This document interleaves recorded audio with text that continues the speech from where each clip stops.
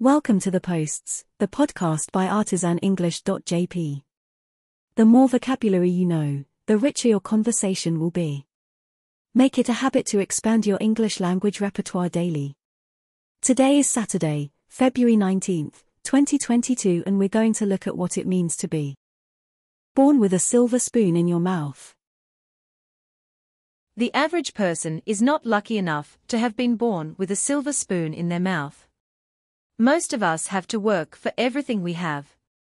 Sure, our parents try to give us everything they can, but eventually, there comes a time when we sink or swim on our own, for the vast majority of us. If someone says you were born with a silver spoon in your mouth, they mean you were born into a wealthy family. The phrase is often used to describe people who have been born into high society or are upper class.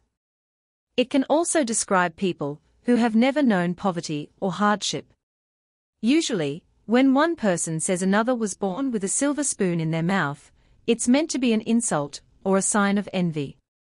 However, saying this about someone is probably not fair, and more a sign of what the Aussies call tall poppy syndrome than anything else. Wouldn't we all like to come from money and have deep pockets? I mean, we say bad things about rich people all the time, but it's only because we deep down inside secretly wish that we too had been born with a silver spoon in our mouths.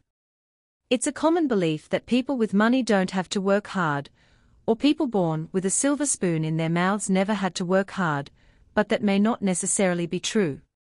Heavy is the head that wears the crown, right? Money brings its own series of trials and tribulations with it.